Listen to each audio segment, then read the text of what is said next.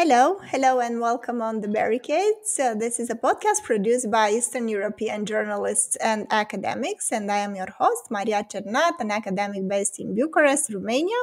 And with me, we have Pat Byrne, labor activist, Marxist, and a frequent guest to our show. Thank you for being here with us.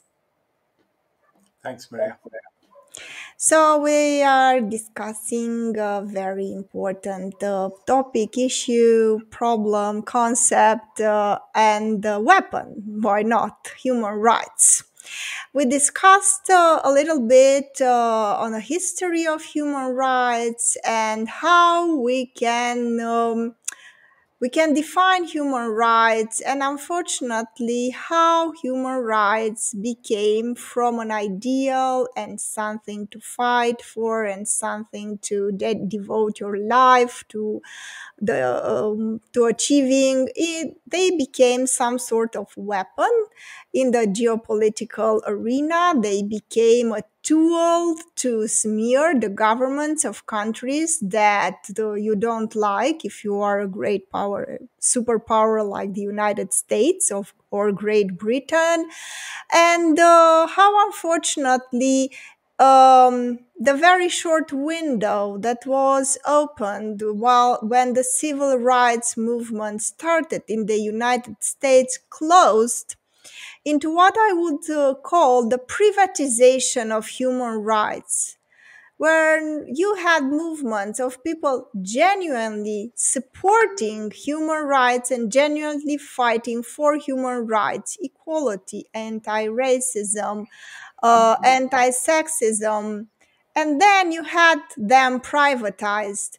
You don't have genuine movement of people coming together, but you have NGOs writing application after application to get money in order to fight the causes they believe in. And I think this process of privatization of human Mhm. rights was also privatization of a lot of leftist activists because they have to fight for the causes they believe in into a very capitalist neoliberal system where they don't just support this. They have to fight for instance, for gender equality in this framework that was designed by a capitalist system where you have to compete with other NGOs to get money to fight for the causes you believe in.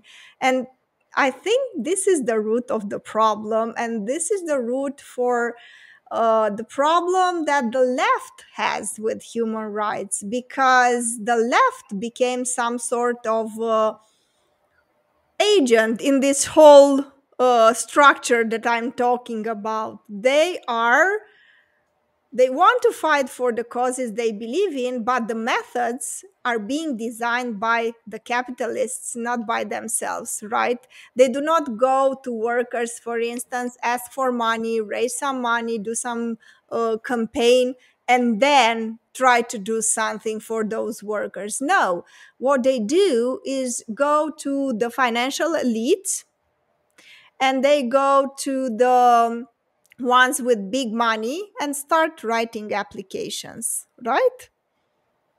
Well, I mean, on that, originally, of course, we didn't have a civil society as we know it today. You know, that we had most campaigning was done by political parties, trade unions, and organizations like that, which the Western powers did try to influence and infiltrate, but it was much more difficult. But once in the late 60s, we started to see the birth of all these civil society organizations that were doing the campaigning. Like we mentioned, some of them like Amnesty International and Greenpeace and all these other ones.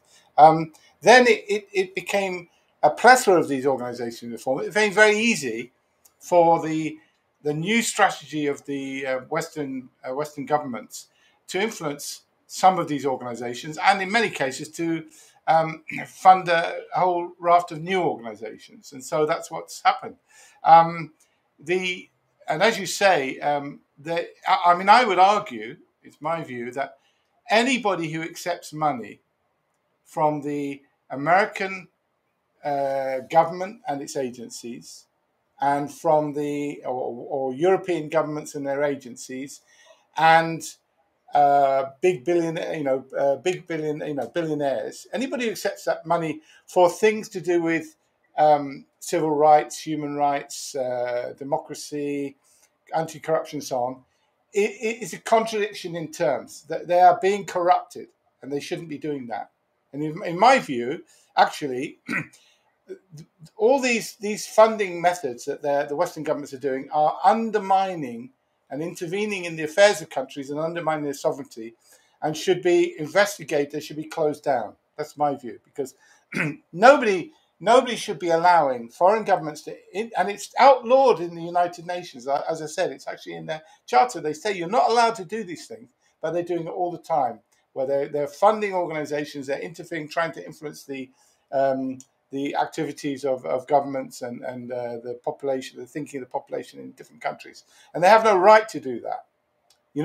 Each country has their own sovereignty and their own right to develop these ideas, and that's what you raised earlier on, about you can't impose human rights and democracy from outside. It's not possible. It doesn't work like that. It has to come from the grassroots of that country, and that's a fundamental right of those people to develop their own society independently. Now, of course, what's been used is that they try to tug on the heartstrings of people. So they say, look, there's this terrible thing happening in another country, and usually they're very extreme examples they pick on as the examples, which are not actually that frequent, but they occasionally, like what happened in Rwanda, what happened in Sudan, and so on, with the Darfur people, and actually, when you go into the history of things, you'll usually find that the Western powers, somewhere in the background, are responsible for the whole thing that built up to these things. Anyway, and if they gave genuine aid without any strings attached, and it wasn't designed to help the business of their country, their exports, their corporate, their big business, and so on, but it was genuine aid to develop those countries and develop those infrastructure, they wouldn't be in that mess in the first place. But anyway, they use these rare extreme examples to say, well, we can't just allow these things to happen, and we have to intervene. But then they intervene all over the world. And I mean, you mentioned about, in the last segment, the first segment we did, talking about the subject, about how they're complaining that people don't have the right to vote. But in many cases, they do have the right to vote. It's just that they're voting for governments that the Western powers don't want. So, for example, take Venezuela as a classic example. Venezuela has got one of the most democratic election systems in the world. And who backed that up? Ex-President Jimmy Carter. He's been there quite a few times, as have lots of other things. And they have a joint a joint system of paper ballots and electronic voting, and it's been judged as the most free and fair, and most reliable election system in the world. But it produces results that the West doesn't like. And so, as a result, they say, it's a dictatorship, or it's a dictatorship in the making, or they come out with all these kind of phrases, and then they introduce all these sanctions, and then they introduce the most terrible sanctions. They stop Venezuela selling its oil, which is its biggest natural resource. They captured the oil refineries that were owned by Venezuela in America, which is why they're in this mess now about their heavy duty oil. They stop the importation of food. They stop the export of any other goods, and any company or country that defies this ban, they then sanction them too. So they have these terrible sanctions, and then they've got the cheek to complain, to say, "Hey, look at this government, in Venezuela, how ineffective they are. Look at the mess they're making of the economy." But they're actually, a lot of the reasons why the Venezuelan economy is in a mess is because of these sanctions. So it's a complete farce. Now, the last thing I wanted to say, kind of connected with this, is that I wanted to pose this question, which is, why is it that so many of the left and liberal people in the West are going along with this rubbish and being fooled by all this propaganda about, the lack of human rights here or there or everywhere else? Now, the reality is, as I showed in my graphics in the first segment, is that most of the left and most of the liberals are have, we talked about those basic human rights of security, food, clothing, housing, transportation, Yes. education, and all those things. They have them traditionally, so they don't see them as important because they living with them and they take them for granted. So therefore, they only interested in these more higher level, in a way, luxurious human rights, which is the right to vote and the right to, protest and so on. They're very important, but they none of those things work unless you have the basic means of living. If you don't have food to feed yourself and your family, then all the rest of these human rights become meaningless. If you don't have a house to live in, and so on and so on, if you don't have work, and you've got no income coming in, so and because they're used, most of the mainly middle class people who are supporting these human rights organizations and civil rights organizations in the West, they forget about that. They don't think about that because they have it. Now, having said that, the reality is now that creeping into the Western advanced world is that now these basic human rights that are absolutely essential for human living are now starting to be taken away. So we're starting to see poverty growing on a big scale, and the inequality growing on a huge scale in the Western countries. So even in their own countries, they're not, and these liberals and left wing people are not campaigning enough about the issues that are affecting the ordinary working people. I mean, this guy Chris Hedges in America, Yes, yes, yes. who, He who's was a, recently banned. I mean, his YouTube channel mm, was recently banned. And just on a side note, I just want to point out that mm, I think this is a sign of weakness and fear. yeah, of This is course, my impression. yeah, So yeah, please there, go on. Yes, of course, yeah. I know Chris So Hedges, very important journalist. Yeah, and he, Chris Hedges has gone, has had been on a political journey, so he's now actually declared himself to be a socialist, and he's obviously a very principled guy, who was in the top echelon of journalism, but it has been pushed out because he come to realise through his own experience in the Middle East on behalf of the New York Times and elsewhere, other things that about how these things are actually operating, and the hypocrisy and double standards of it all, and fakery. Well, anyway, he did a survey. Him and another chap. They went around America, and they just deliberately went to visit all the most deprived areas of America, and they were completely shocked by what they found. And they found places in America where the life expectancy is 48, which is less. Which is, you have to go to Haiti to get this kind of level of destitution. Um, and so they so increasingly we got all these tent cities. You know how people used to talk. I live in Brazil, right? So we have these what we call favelas, which are favelas, Hmm. which are like shanty towns on the hills around a lot of the cities. Um, and in other countries, like in Venezuela, they're called barrios and so on. They're kind of very poor neighborhoods where they've kind of been set up with very poor materials and many times not legal. But anyway, and I have to say, these favelas and barrios and so on are better than these shanty towns that are now forming around the American cities, which are these temporary tent structures and whatever, with no services at all, and being subject to city raids by the in Chicago and New York and everywhere else. So we're seeing child poverty massively growing in Europe, and then of course it's going to get even worse now after this mad sanctions system that they've introduced against Russia. So this is ironically, all the liberals and the left people who support this human rights agenda are not even following what's going on in their own countries. I don't think. Yes, yes, but in Romania, according to data, 38% of children live in poverty and below poverty line, and this is you. When you have a Right. statistic like this, it shows you how detached from reality our leftists unfortunately are, because they complain about linguistic, subtleties all the time, that you're not using a certain word. Okay, but how about you tackling the problem of this, of children, almost half of Romania's children. I mean, 38% is huge. And think about it, Pat, these children do not have enough food. And if you don't have enough nutritional elements in your diet when you're a child, then you don't develop physically, mentally.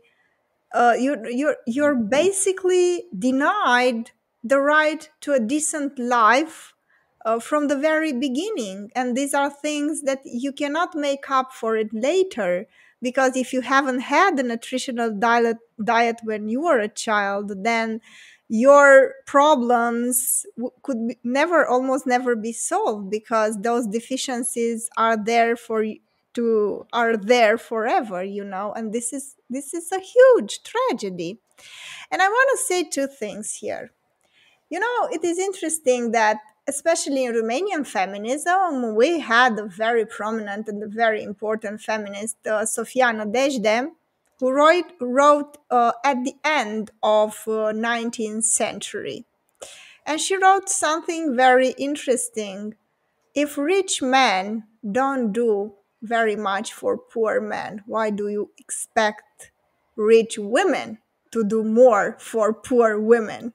Because just by emphasizing and by putting women in positions of power should guarantee nothing. And the second thing is very interesting, that she said that she doesn't advocate for the right to vote, because back then you had to have a financial, prosperity in order to be able to vote. Yeah. You had to have a lot of money in order to be able to vote. And this is why she said, I am not campaigning for the right of some privileged women to vote, but I am fighting for the right to decent work for all women, and for the right to work, because unfortunately women back then were denied the right to work. And I Mhm. think this is still the case today. Leftists are advocating for very liberal, very elitist definition of human rights, while forgetting the basics. And in a country like Romania is especially ludicrous. It's ludicrous on its face, because usually leftists are just some intellectuals in urban areas that are connected to NGOs, most of them, and who work in this competitive framework where your identity and your oppressed identity can be monetized in order to get money, right? So your very identity gets to be weaponized, monetized, and used as a tool in this competitive environment that was designed by the capitalist system. And this is some sort of the privatization also of the left, you see, because the left is functioning as an agent that actually reinforces the capitalist system, because they play by the rules established by the system, actually. And this is the first thing. Now, the second thing that comes to my mind, and it scares me, and I want you to comment on it. The problem with this type of the privatization of human rights and their use as a tool in the geopolitical arena and in all sorts of fights between governments is going to lead us to the situation where a government comes up with this solution. We don't allow for NGOs advocating for human rights, because they are financed by other Mhm. governments in order to take us down. So we don't allow even the discussion on human rights. And this scares me, because if the balance of power changes in the world, then you have these governments like the Russian one, the Chinese one, the Indian one, Mhm. becoming Mhm. more and more important in the international arena. I think they have some sort of allergy when they hear about feminism, human rights. Oh, this is not right. We have to push back. And this is so unfortunate because this privatization of human rights basically did so much, somehow hurt Damage, the human somehow rights. damage. Yeah, Yes, did so much damage to the idea of human rights itself. If right. you use feminism against the Taliban to tell them that they are stupid and they don't give enough rights to their citizens and so on and so forth, Mm, next time they mm. will hear a genuine feminist advocating for this, they would go like, oh, no, no, no. And they will shut down the conversation altogether. And as I told you, while this is happening in that part of the world far away where we don't care, that's fine. But these powers are growing. I mean, India, China, Turkey, right? Russia. And what do you do then when you have a world that is dominated by powers that connect human rights to, this type of regime change? Yeah, well, um, that you're raising a very obviously important uh, issue that will become more and more important in the future. And you're dead right that it's basically they're discrediting the sad result of all this manipulation of the human rights agenda is discrediting what is a genuinely important issue. An example, if I can give an example, you know, I know Jeremy Corbyn, and I'm a Labour. I'm in Labour International, and under Jeremy, when Jeremy Corbyn was leader of the Labour Party, he came under this terrible, unfair onslaught about anti-Semitism. Yes, I You know, remember. Yes. Hmm. and you know, and the left and the Labour movement had been the champions of fighting anti-Semitism for since the 1930s, um, and to have this weaponized and turned against the left for their own short-term interests was tragic. And the end result is that they are discrediting the anti-Semitic, the campaign against anti-Semitism, by attacking the people who do campaign against racism and against anti-Semitism. And so you end up where the danger is that by this kind of manipulation and misuse of an issue, you end up that you risk throwing the baby out with the bathwater. And so that, as you say, in countries like Russia, China, India is a totally different situation. So I wouldn't lump them in together. Um, but in these governments where they have they tried to use these things, and it could be in some countries like, I don't know, there's countries like Thailand, somewhere increasingly governments are coming up with rules about these NGOs, which are designed to kick out close down all the NGOs that are funded from abroad. And I think they're correct to do that. But what would be wrong would be for that to then be translated into stopping genuine grassroots Hmm. uh, organizations in those Exactly. countries campaigning on those issues. and that, but that, but think about that. That's a struggle that those people have got to have, isn't it? That's a natural struggle that they've got to have, and it's part of their struggle for human rights in their country and political rights and everything else, which is a genuine grassroots thing, and they're going to have to go through that process. Now, I think what will happen is that I think there's a rising consciousness of the manipulation of the human rights agenda and the pro-democracy, anti-corruption agenda, and I suspect that in the next few years, all those organisations are going to be shut down across the world. I think that one government after another is going to stop them because they know their regime change operations and funded by the Americans and the Europeans. So I think I think that we're in that situation now. I think we'll come out of it as there's a rising consciousness about the role of these organisations, and probably after that, hopefully, genuine grassroots organisations that are funded by people. I mean, take the question of funding. If you can't raise money from the people you're supposed to be campaigning for in your own country, then you're not doing the job. You're not doing a good job. You're not being effective. You're doing something wrong. Either you're not organizing properly, you're not attracting people, you're not espousing the issues that they're most concerned with, you're not going about campaigning in the right way. Something's wrong there. So you have to, if you're not raising enough money, you've got to question yourself and find out what you're doing wrong. But ultimately, if you're going to be effective, especially with the modern technology we have now, which is not that expensive, you should be able to run a big national campaign for a particular issue and make it effective. And then I think what will happen is that those kind of campaigns, they won't be able to be accused of getting money from abroad. And that whole issue will subside because people, each of these societies, they will have got rid of all those foreign funded organizations. I'm not talking about, by the way, I want to be stressed that I'm not talking about, campaigns for blind people or genuine campaigns that could get funding internationally. That's okay. But I'm talking about ones that are to do with the governing policies of a country, that shouldn't be funded from outside. One other point I'd like to make is I think we should be careful when we not to be overgeneralizing about groups. So, for example, I'm not describing the left, all the left as this.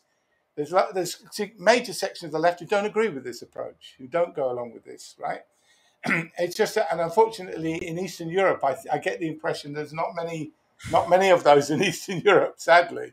But that could change. I think there's a rising consciousness. I mean, even the program you're doing today is evidence of that. That there's a rising consciousness of people about the problems of this use of the human rights agenda and pro democracy, etc. So I think we will get there.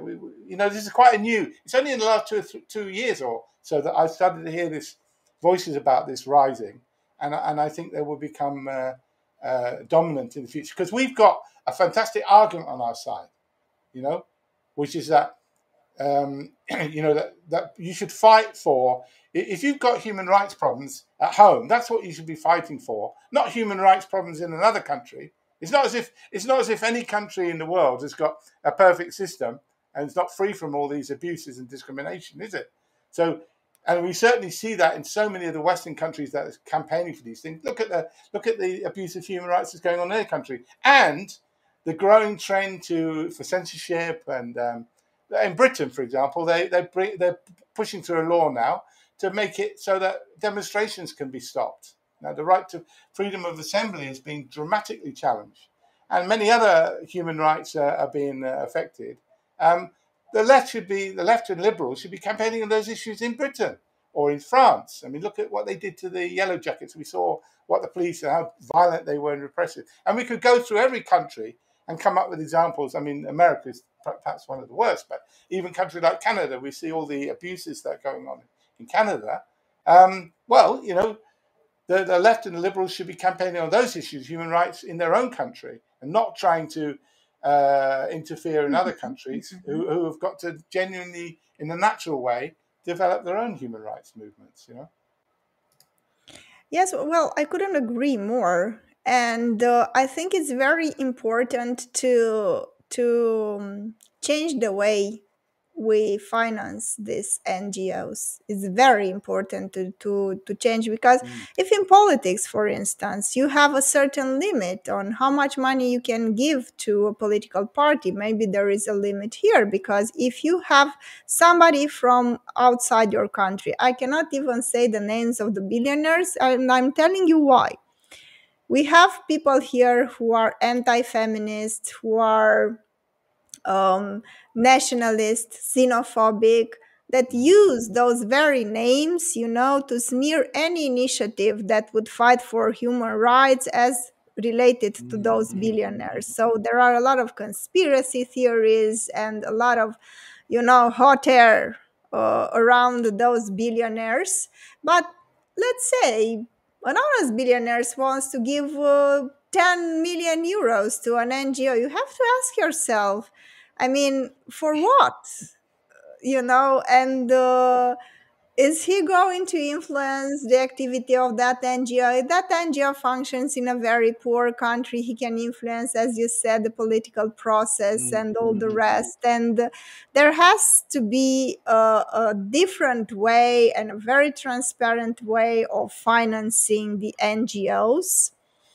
and to devise ways of raising money from exactly from the people and for the people that you are fighting, Mm. and not to have this elitist perspective where you take money from enlightened governments and foreign governments, enlightened, superior in terms of human rights, and then you take that enlightenment and you bring it to your country and so on. I think this is flawed because, as you said, it can be used as a Trojan horse, and it's dangerous to have this type of financing.